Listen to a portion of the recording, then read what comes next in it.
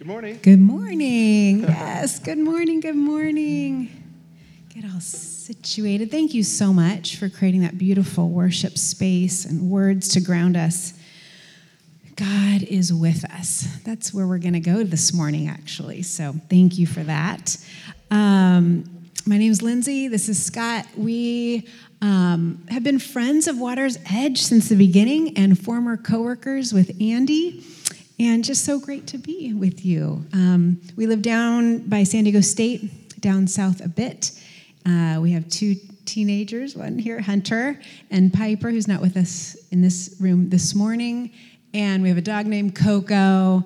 And yes, dog, animal lovers. And what else, Scott? You probably know me as Andy's assistant, which I'm fine with that title. But I have a new title. He gave me a raise. I'm also his global trip attaché. And so we had a chance to go to Israel, and I carried his bags, that sort of thing. But I got to go to Israel, so it was worth it. That's awesome. That's awesome. That's great. Yeah, today's Father's Day, and we honor, acknowledge those in our midst who are not only fathers, but spiritual mentors, right? And tomorrow is Juneteenth, Freedom Day, a federal holiday, and Yeah, and I think for Christians especially, where the Spirit of the Lord is, there is freedom. And so tomorrow marks this day where not only the war was over, but all peoples were free, right? And that is the gospel. Where the Spirit of the Lord is, there is freedom for all peoples. Because if there's not freedom for everyone, it's not really freedom. And God wants us all to be free in every aspect of life. And so I just want to pay attention to that and recognize that. Yeah, great. So I'm curious. Has there ever been a moment in your life? Have you ever, I think is the question. Yeah, have you ever needed some care? Yeah? Have you ever felt alone or a little insecure, a little fearful? Has there ever been a time in your life where you were in search of some peace or some rest or some belonging? Have you ever felt lost geographically? My son Hunter's learning how to drive, and he's doing amazing, though. He's doing a great job. There'll probably be a time when you get lost, right, Hunter? Every time you felt lost geographically, spiritually, in your life stage or in your life season, in relationships. A couple months ago, I was walking our dog, Coco, at 6:30 in the morning, and a gentleman, older gentleman, came out behind this house, and we found each other on the same sidewalk and encountered him, and he asked me, he said, "Do you know where the Wells Fargo Bank is?" And I said, "It's 6:30 in the morning. He's asked me for the Wells Fargo Bank," and I'm like, "There's no Wells Fargo Bank anywhere close, you know." And I was super confused. There's an ATM nearby, but not a bank. And so I was trying to discern, is this a safe situation for me? What's the status, right? 6:30, I'm all alone. And he looked a little disheveled, but I didn't think he was like homeless. So as the conversation evolved, I actually started to wonder, I wonder if he has like dementia or Alzheimer's. And I thought, maybe he lives at this home, or maybe there's a back home to this home. So I bravely at 6:30 in the morning knocked on this neighbor's door that I didn't know of, and I kind of stood there and I could see the person's peeking at me going, who is this person knocking at my door? And they opened the door. I said, "Hi, excuse me, good morning. There's a gentleman on your lawn. Just didn't know if he's a family member, And he's like, "No, that's not my family member." And he said, "Well, let me make a call." And I said, "Okay." And I don't know for sure, but I think he was making a call to the authorities, And I said, "Well, this is all I can do. I need to go to my job." But I think he has it under control. This neighbor has it under control. But as I walked away from the house, I just had a sense that this man, whose name was Paul, wasn't that he didn't have a home. It was a man who had lost his way. Does that make sense? It wasn't that he didn't have a home. It was a man who had lost his way. And so, although I left the situation, I circled back only to see another neighbor who had kind of entered in the picture somehow. And this neighbor had this elderly gentleman, arm in arm, walking him across the street, asking him some questions, where's your family and those types of things. And I gave a thumbs up to this other neighbor. I was like, oh, good. I'm so glad you have him in your care. So glad someone has this older gentleman in their care and keeping. And I just thought, wow, what a tender picture of a modern-day good shepherd, right? Of a modern-day good shepherd coming along someone who needed some protection and some provision, some care, in the midst of maybe feeling a little lost. And so Psalm 23 is our passage for today, and it paints us a picture about what it's like to be in the care and keeping of the Good Shepherd. And it begs the question, where or what or who do we go to when we feel lost or afraid? Where or what or who do we go to find security? What gets in the way of trusting God? I'm excited to see what we're going to explore and what we're going to discover today as we sit in this passage. Yeah. And then do we have readers Oh, today? yes, we do. Yes, perfect. Yes, we do. By the way, really good to see you all. I follow Water's Edge's Instagram. Is it at Water's Edge? I'm not huge on Instagram. Didn't you all have your child last week? 2 weeks ago. Bless the fact you. that you're here Bless is amazing. He's a little bit older. He'll be driving here on his own one day, but we just remember that time in our lives when if you can get out of the house and somewhere, that's the win. Everything else is gravy. Way to go. I just had to say that because I felt like it was really soon. We're happy. Obviously, it's wonderful to have a new member of the Water's Edge family, too. Go ahead. I digress. That's great. Yes. I'm going to invite Greg and Alicia to come on up. They're going to read our scripture. They're going to read Psalm 23 for us. And just confessionally, I don't know about you, but sometimes when I walk into church and the scripture is read, although my body is in the room, my brain isn't quite yet present. And so I'm going to have them read this passage twice to help us kind of really settle down in this space together in these words. All right? Thanks.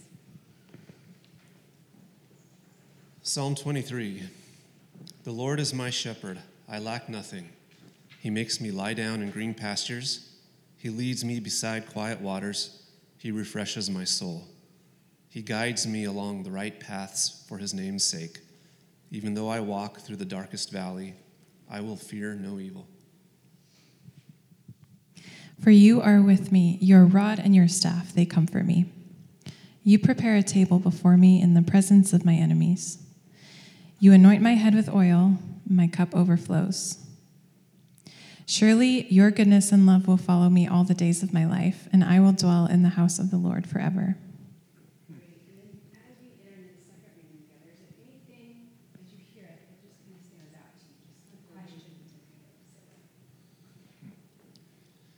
The Lord is my shepherd.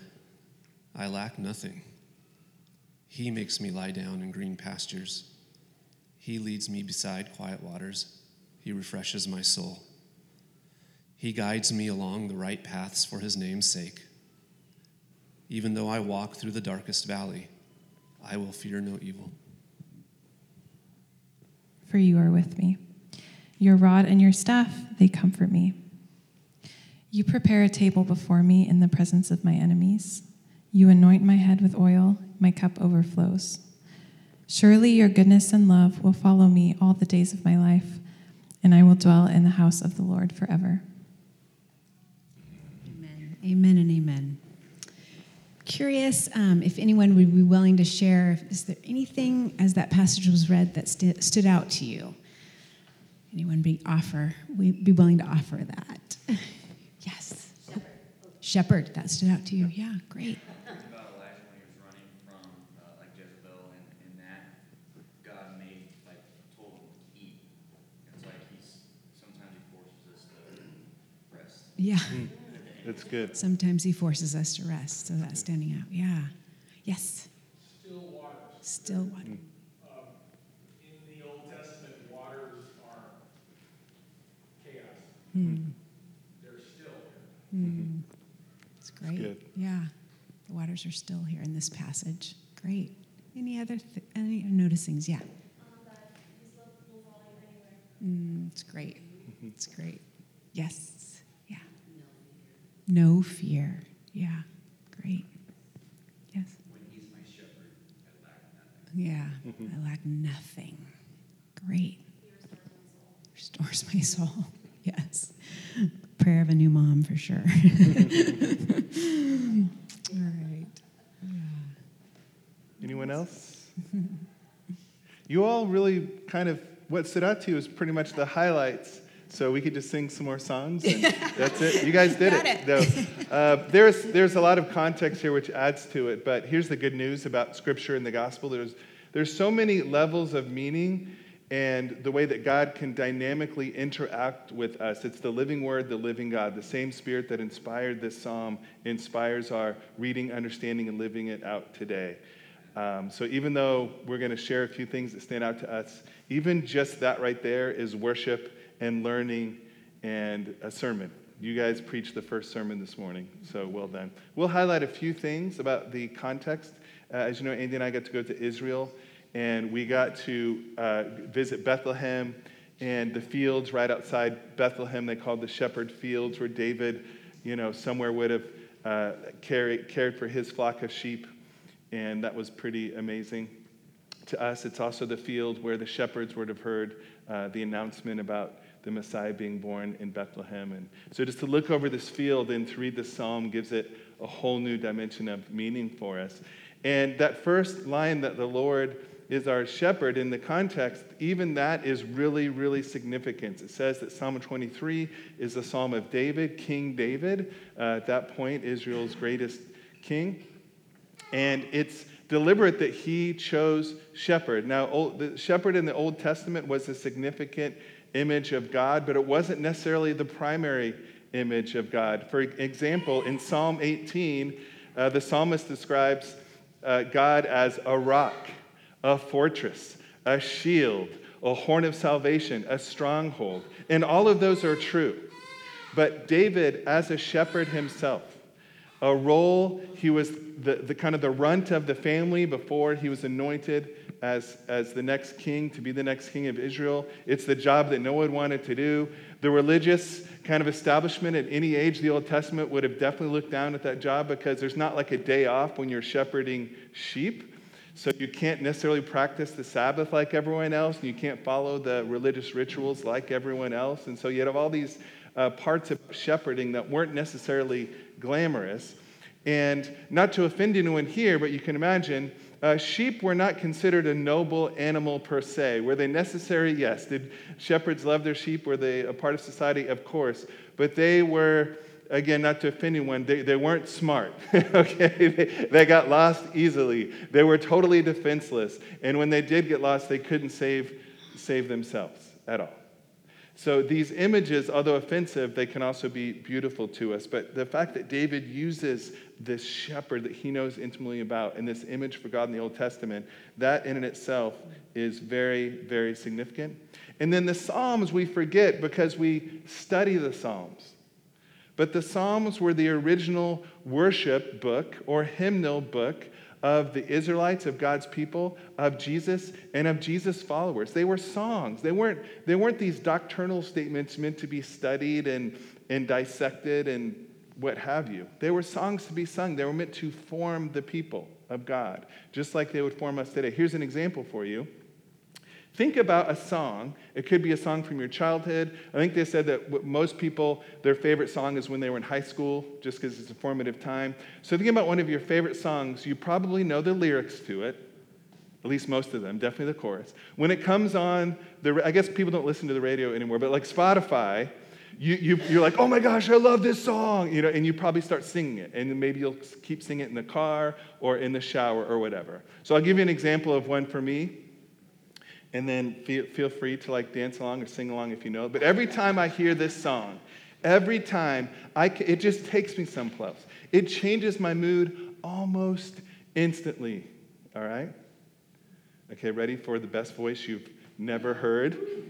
Because I'm happy, come along if you feel like a room without a roof. because I'm clap along if you feel that happiness is the truth, right? Like you know the words to that song, because I'm happy. It just makes you happy. It makes us happy.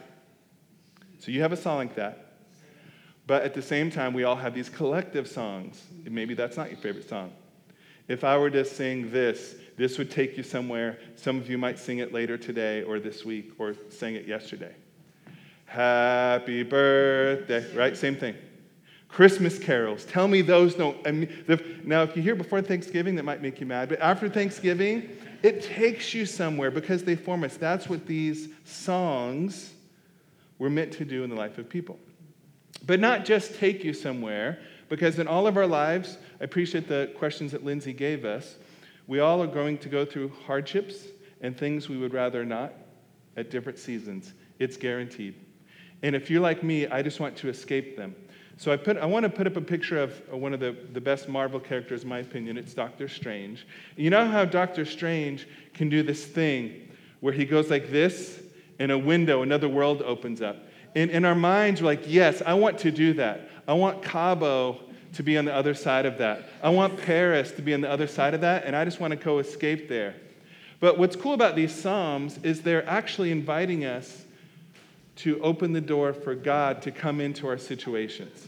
Even though we want to escape them, which makes sense, it's very human, they're actually an invitation to allow God to inhabit our world, even our darkest valley, even if we're going through evil and the worst thing that we can imagine. As Jesus says this in Revelations 3, here I am, I stand at the door and knock at this portal.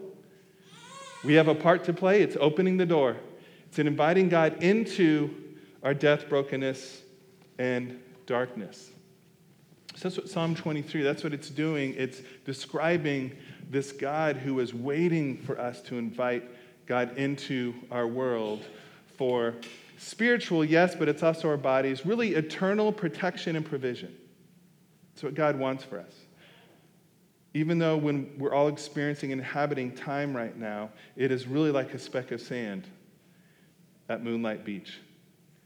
And God is offering us eternal protection and provision in the midst of anything. So as we continue a little bit more about the context, and I have some people, I need a couple of volunteers, maybe Hunter can pass. So there's an image of Jesus, the Good Shepherd, on here. I found this at Kelly Lattimore Icons. It's pretty sweet. And I have some more if anyone needs one. And on the back, you'll notice that the psalm is formatted in kind of a unique way. It's even color-coded, which is kind of cool. Now, the technical term for this, I'm going to tell it to you because in case you look it up on the internet later, you'll be like, man, I know what this is now, which is really fun. But I'm going to give you a better term, a more theological term for it. So the technical term, it's called the chiasm, or inverse parallelism, which is a common type of poetry or song in the Old Testament. Thank you, Hunter. Such a good lad. And basically, in a chiastic structure or an inverse parallel structure, the main point of the song or the main point of the passage is in the middle, not at the end. So it's like a funnel that funnels you to the middle. So we prefer the theological term sandwich. It's very theological. So I have a picture of a sandwich here. So the outside, the first couple lines and the last couple lines of the psalm are like the bread. The next couple of passages of the psalm are like the spreads or the condiments. Then you have the veggies. And then the middle is the meat. And you can see that there. It all kind of goes towards the middle. And the color coding is meant to help with that too. So hopefully that makes sense. So we're just going to highlight a few things about the sandwich, because as we know more about this song, even as we sing it, it comes into our bones and we seep in it this week or in our lives. The main point will not escape us because it's really important. Not only did David experience it, he wrote it for generations to come for it to be formed in. So this first thing we want to highlight of the bread they're kind of an orange. It's the top and the bottom. Remember the bread, the part of the sandwich? It highlights something that we can easily be missed because we read that word, the Lord, and it's a very formal word, and we think of which is rightly so, fortress, king, shield, all of these important things that are true about God, but we miss something that is in the original text, and that is, it's the personal name for God. So if you look on, BibleHub.com or Bible Study Tools, whatever, and you see the Hebrew, and they transliterate it into English, it's YHWH. And Jews will not say the personal name from God because it's so sacred. So they are allowed to say Jehovah, which are the vowels that are in between the personal name for God that you read about in Exodus. So this is the personal name for God. This is significant that we can take for granted that in other places and times, God didn't have these personal relationships, these personal names. And so for God to give his personal name to his people, it's not meant he's meant to stay up in heaven and rule like Zeus, even though that's a lot of our view of God, is that God is like Zeus. God is personal. God comes down to deliver, to save, to walk, to be with his people. So if it helps you, instead of Lord, you can think of Jehovah. In some translations, we actually put that, Jehovah, for the personal name that God gives in Exodus in the Old Testament. So that's the first thing that stands out to us from this passage. Jehovah is my shepherd, I lack nothing. He makes me lie down in green pastures. He leads me beside quiet waters. He refreshes my soul. And then that last line, and I will dwell in the house of Jehovah forever. So this personal name for God is describing this sense of home. This sense that the place where our deepest longings are met. As Augustine said, Jehovah, my God, oh God, I'm restless until my soul finds its rest in you. All the things that we're driven by, even unconsciously, that we think are going to give us the sense of home, we partly kind of know they don't deliver what they promise, and yet we also partly keep striving after them, only to be disappointed after disappointment after disappointment. That's the first thing that stands out. The next thing that stands out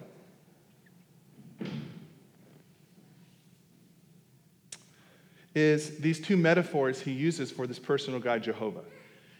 The first half, he starts with shepherd. We already talked about that, the significance of that for David. But then about the middle of the psalm, he switches to a host, a parent, this one who cares for us. So he starts with shepherd, very personal.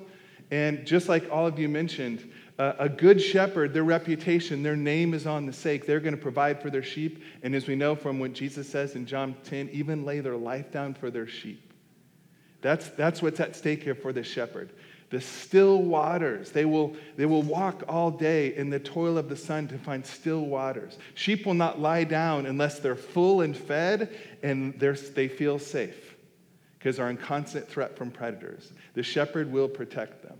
So that's the shepherd metaphor. But then we get this host and this parent metaphor, which is beautiful because we see this also in Luke 15 where Jesus is describing God, and he uses God as like a father, like a shepherd.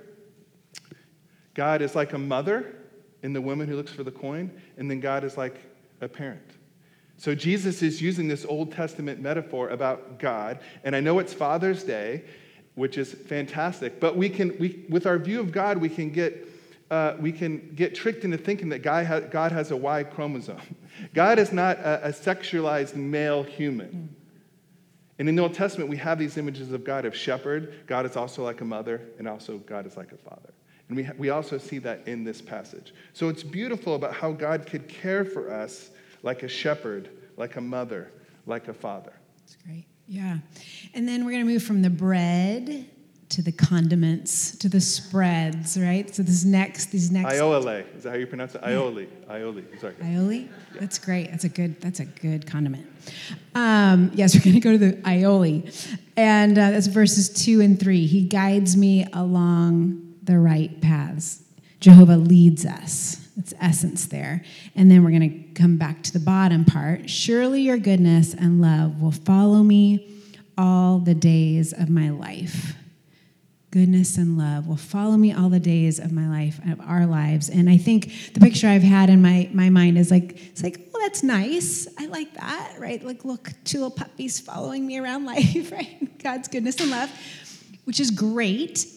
And the translation of the Hebrew word follow is stronger than stronger. It's a lot stronger. It actually means pursue. That goodness and love just don't follow us. They are pursuing after us every day of our lives. And what a difference that makes, right? Gives us a vision in terms of God's heart for us.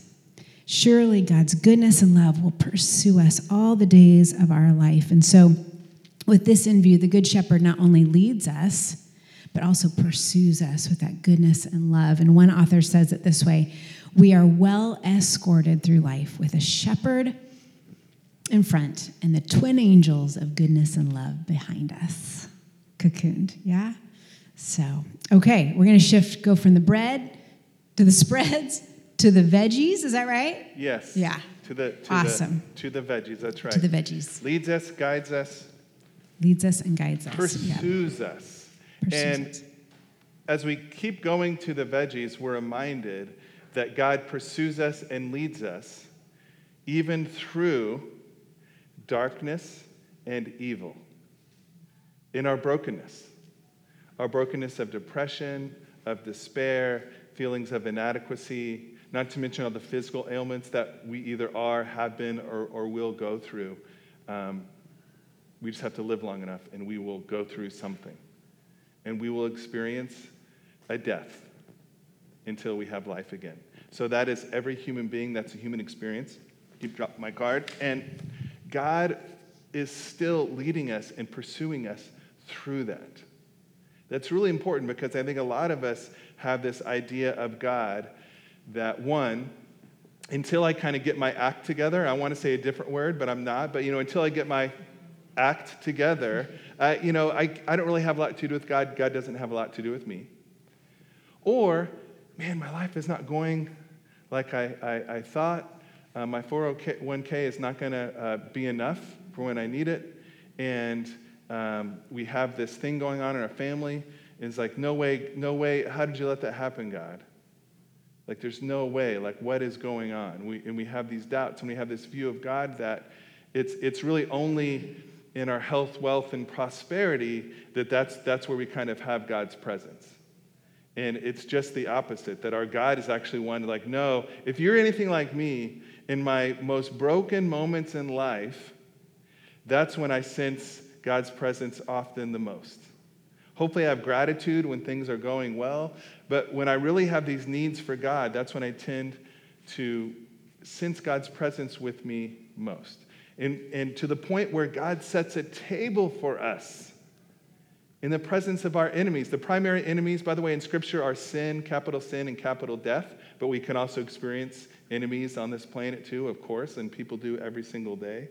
And that idea of setting a table, that's the God as mother image. In the Old Testament, ancient Near East culture, I'm not saying it's supposed to be this now, but back then, only women set tables. Men didn't do that. And so this is clearly depicting like God not only as shepherd and father, but as mother. So pretty amazing. And what I've learned is that our view of God is so key to us trusting God and lying down and following God.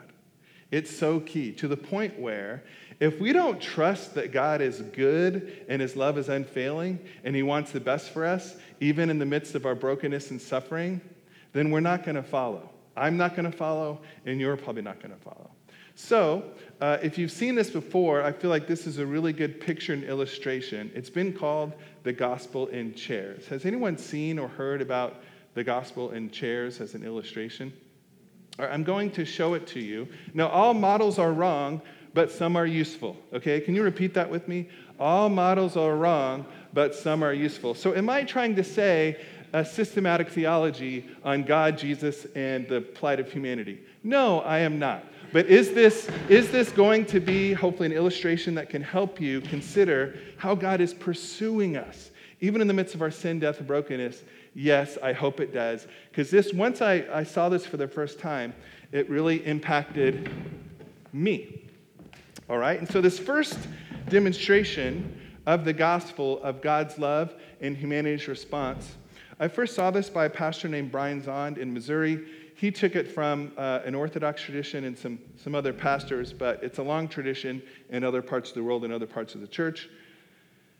See if this first one, if you recognize it. If you don't, that's okay. Maybe you've heard it from a friend.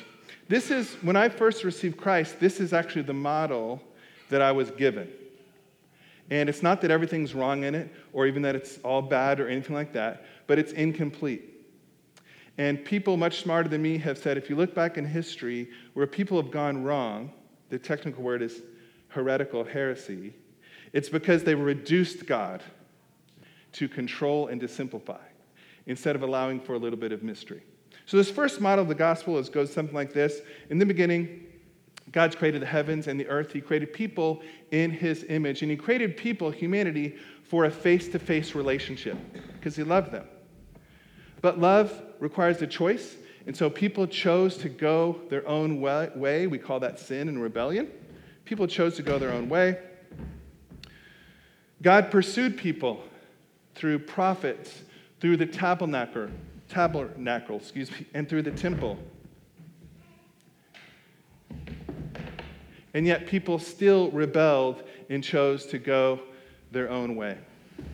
And because of that, God turned his back on people because God is holy and God cannot be next to sin because God is holy. But because God loves humanity, he loves people, he became a person in Jesus. He sent Jesus. Jesus lived a life, and God was still turned his back on humanity, but he sent Jesus out of his love. Jesus lived a perfect life. He lived holiness, and he taught holiness. And ultimately, he died on the cross to take on the wrath of God.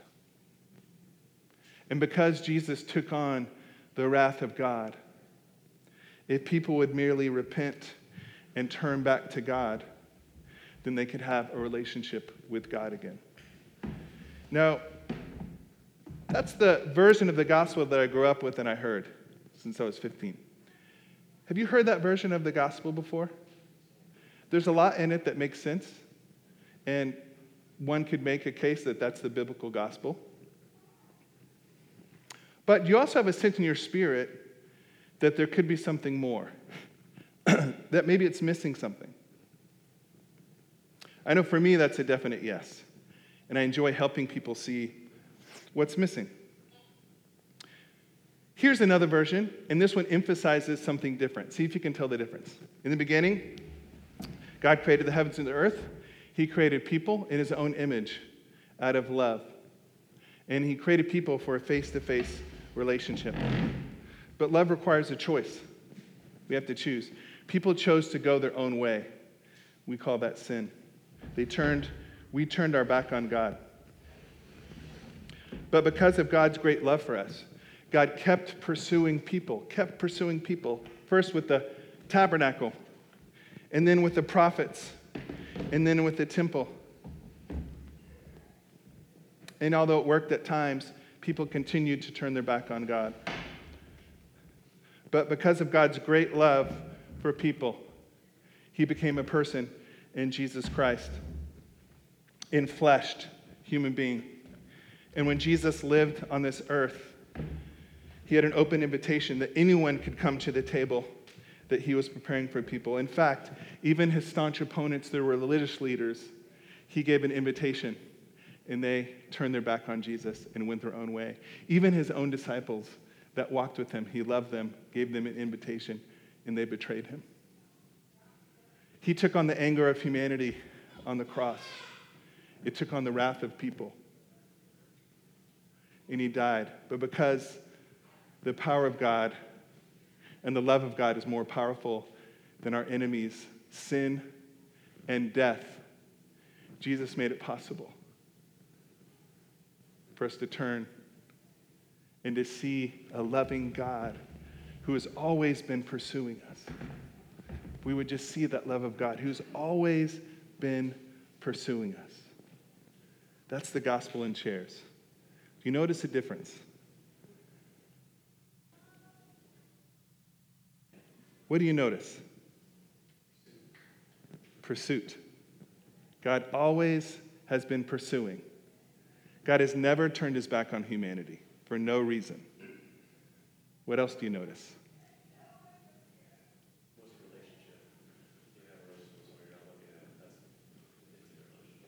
Yes. Relationship. It's about the relationship. Anything else? Perhaps you're going to do this, but I would stack the You got it. You got it. That's our next point. But Josiah, would you like to share too? Yeah, we're not going to take a seat without the support of the chair. That's right. You nailed it. I'm gonna repeat that in just a moment because that's gonna segue Lindsay to our final point today. But that's it. The gospel is never meant to pit Jesus and God. Jesus is God. Yes, there's mystery in that union where Jesus becomes a person. Yes, there's mystery to that. But Jesus in Colossians was a part of creation. Jesus is God. The mystery of the Trinity. The cross didn't cause God to change our mind about him. Sorry, the cross didn't cause God to change God's mind about us. The cross reveals who God is and allows us to change our mind about God. There's a big difference. And another way of saying it is, the cross isn't something that God did, it's who God is, because God pursues us in love. So that is the gospel in chairs, and thank you for your great point. The beautiful about Christ, Jesus, the good shepherd who always lays down his life for his sheep. Always, every single time, never not once, lays down his life for his sheep. The good shepherd allows God not only to be with us, but within us. If these chairs would go down, you'd see what I mean, but you know what I mean. God is with us and now within us. Yes, for strong people. They will stack. It's great, yes. Oh, it's so good. God with us, God in us, God before us, God behind us. Our last part of the sandwich is the meat. Verse 4, I will fear no evil, for you are with me. And the word evil here is adversity. I will fear no adversity, for God is with us no matter what we face. In Jesus' final words before he ascended up into heaven, he said, surely I will be with you always. I will be with you in every part of your life, which speaks to the triune God, the Holy Spirit. The triune God is with you in the midst of a diagnosis for yourself or someone you love. The triune God is with you in the midst of marriage challenges, in the midst of looking for a job. God is with you in the midst of losing a job. God is with you in relational challenges. God is with you in the midst of caring and raising children, in difficult situations at work, in the midst of doubts. And to take it a step further, many times we experience the witness of God through the witness of others, right? It's that moment when we notice our hearts are full because we're with someone we love or people we love and we feel their companionship. It's that moment when we get a text, a phone call, or a meal just at the right time. And it's those moments when we might feel seen by another, someone shows us compassion, or when someone helps us when we are having trouble finding our way. For me, recently, it's when I'm feeling some insecurity financially, it's reminding myself that there has been enough. There has been enough, and that I'm held in God's spiritual provision. And it's seeing people's eyes get watery when I tell them that my dad was recently diagnosed with ALS, right? It's the compassionate witness of God through others. And at the end of the day, the spiritual protection, provision, and the promised presence of Psalm 23 invites us in a movement of grace of being held captive by fear to being held by love. And so we're going to invite you to just do some reflection as we've explored Psalm 23 together this morning. Some personal reflection and then just some brief share time. Those are some questions. You can choose one or some or none. But what stands out to you from this time of exploring Psalm 23? How might that intersect with your life? Is there an invitation you sense from God today? Or how does this passage encourage you to face the future? So I'm just give you about 30 seconds just to kind of maybe sit with one of those for a moment.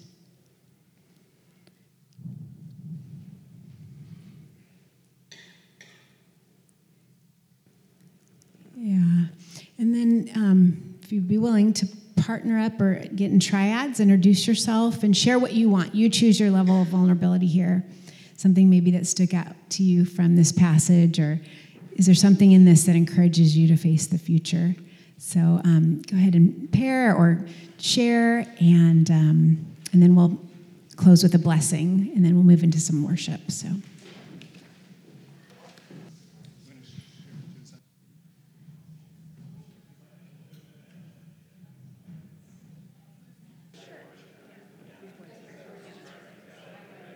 All right.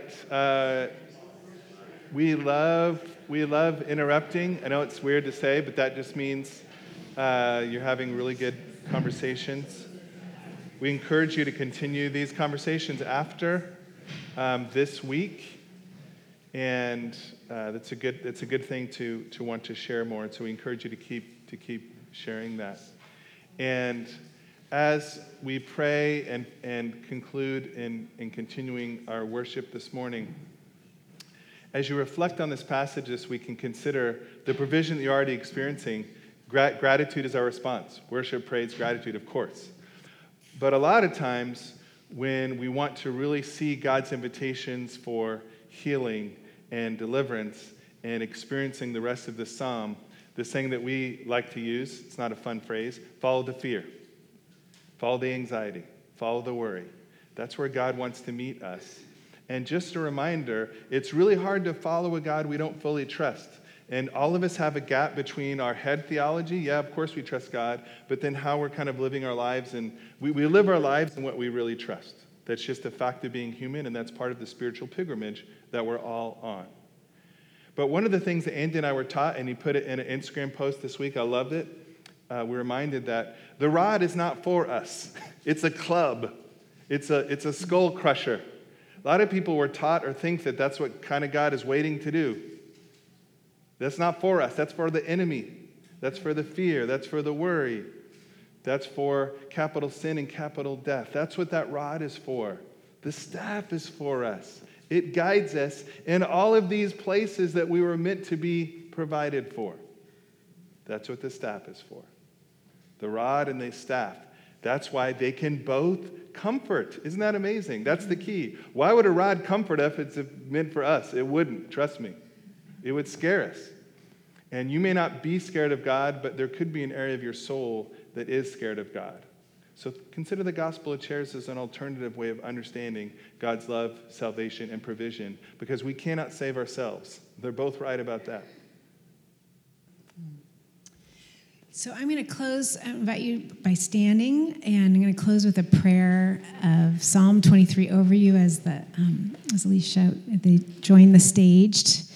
And just as a closing way to kind of depth and sink into these words even more. So let me pray this over us and over you. The Lord is your shepherd. Because this is so, you lack nothing. May you receive Jehovah's invitation to lie down in green pastures and be led beside quiet waters. May you sense God refreshing your soul and guiding you along the right paths. Even when you walk through valleys of uncertainty, may you not fear adversity, for God is with you. God's rod and staff are there to comfort you. God prepares a table before you in the presence of your enemies.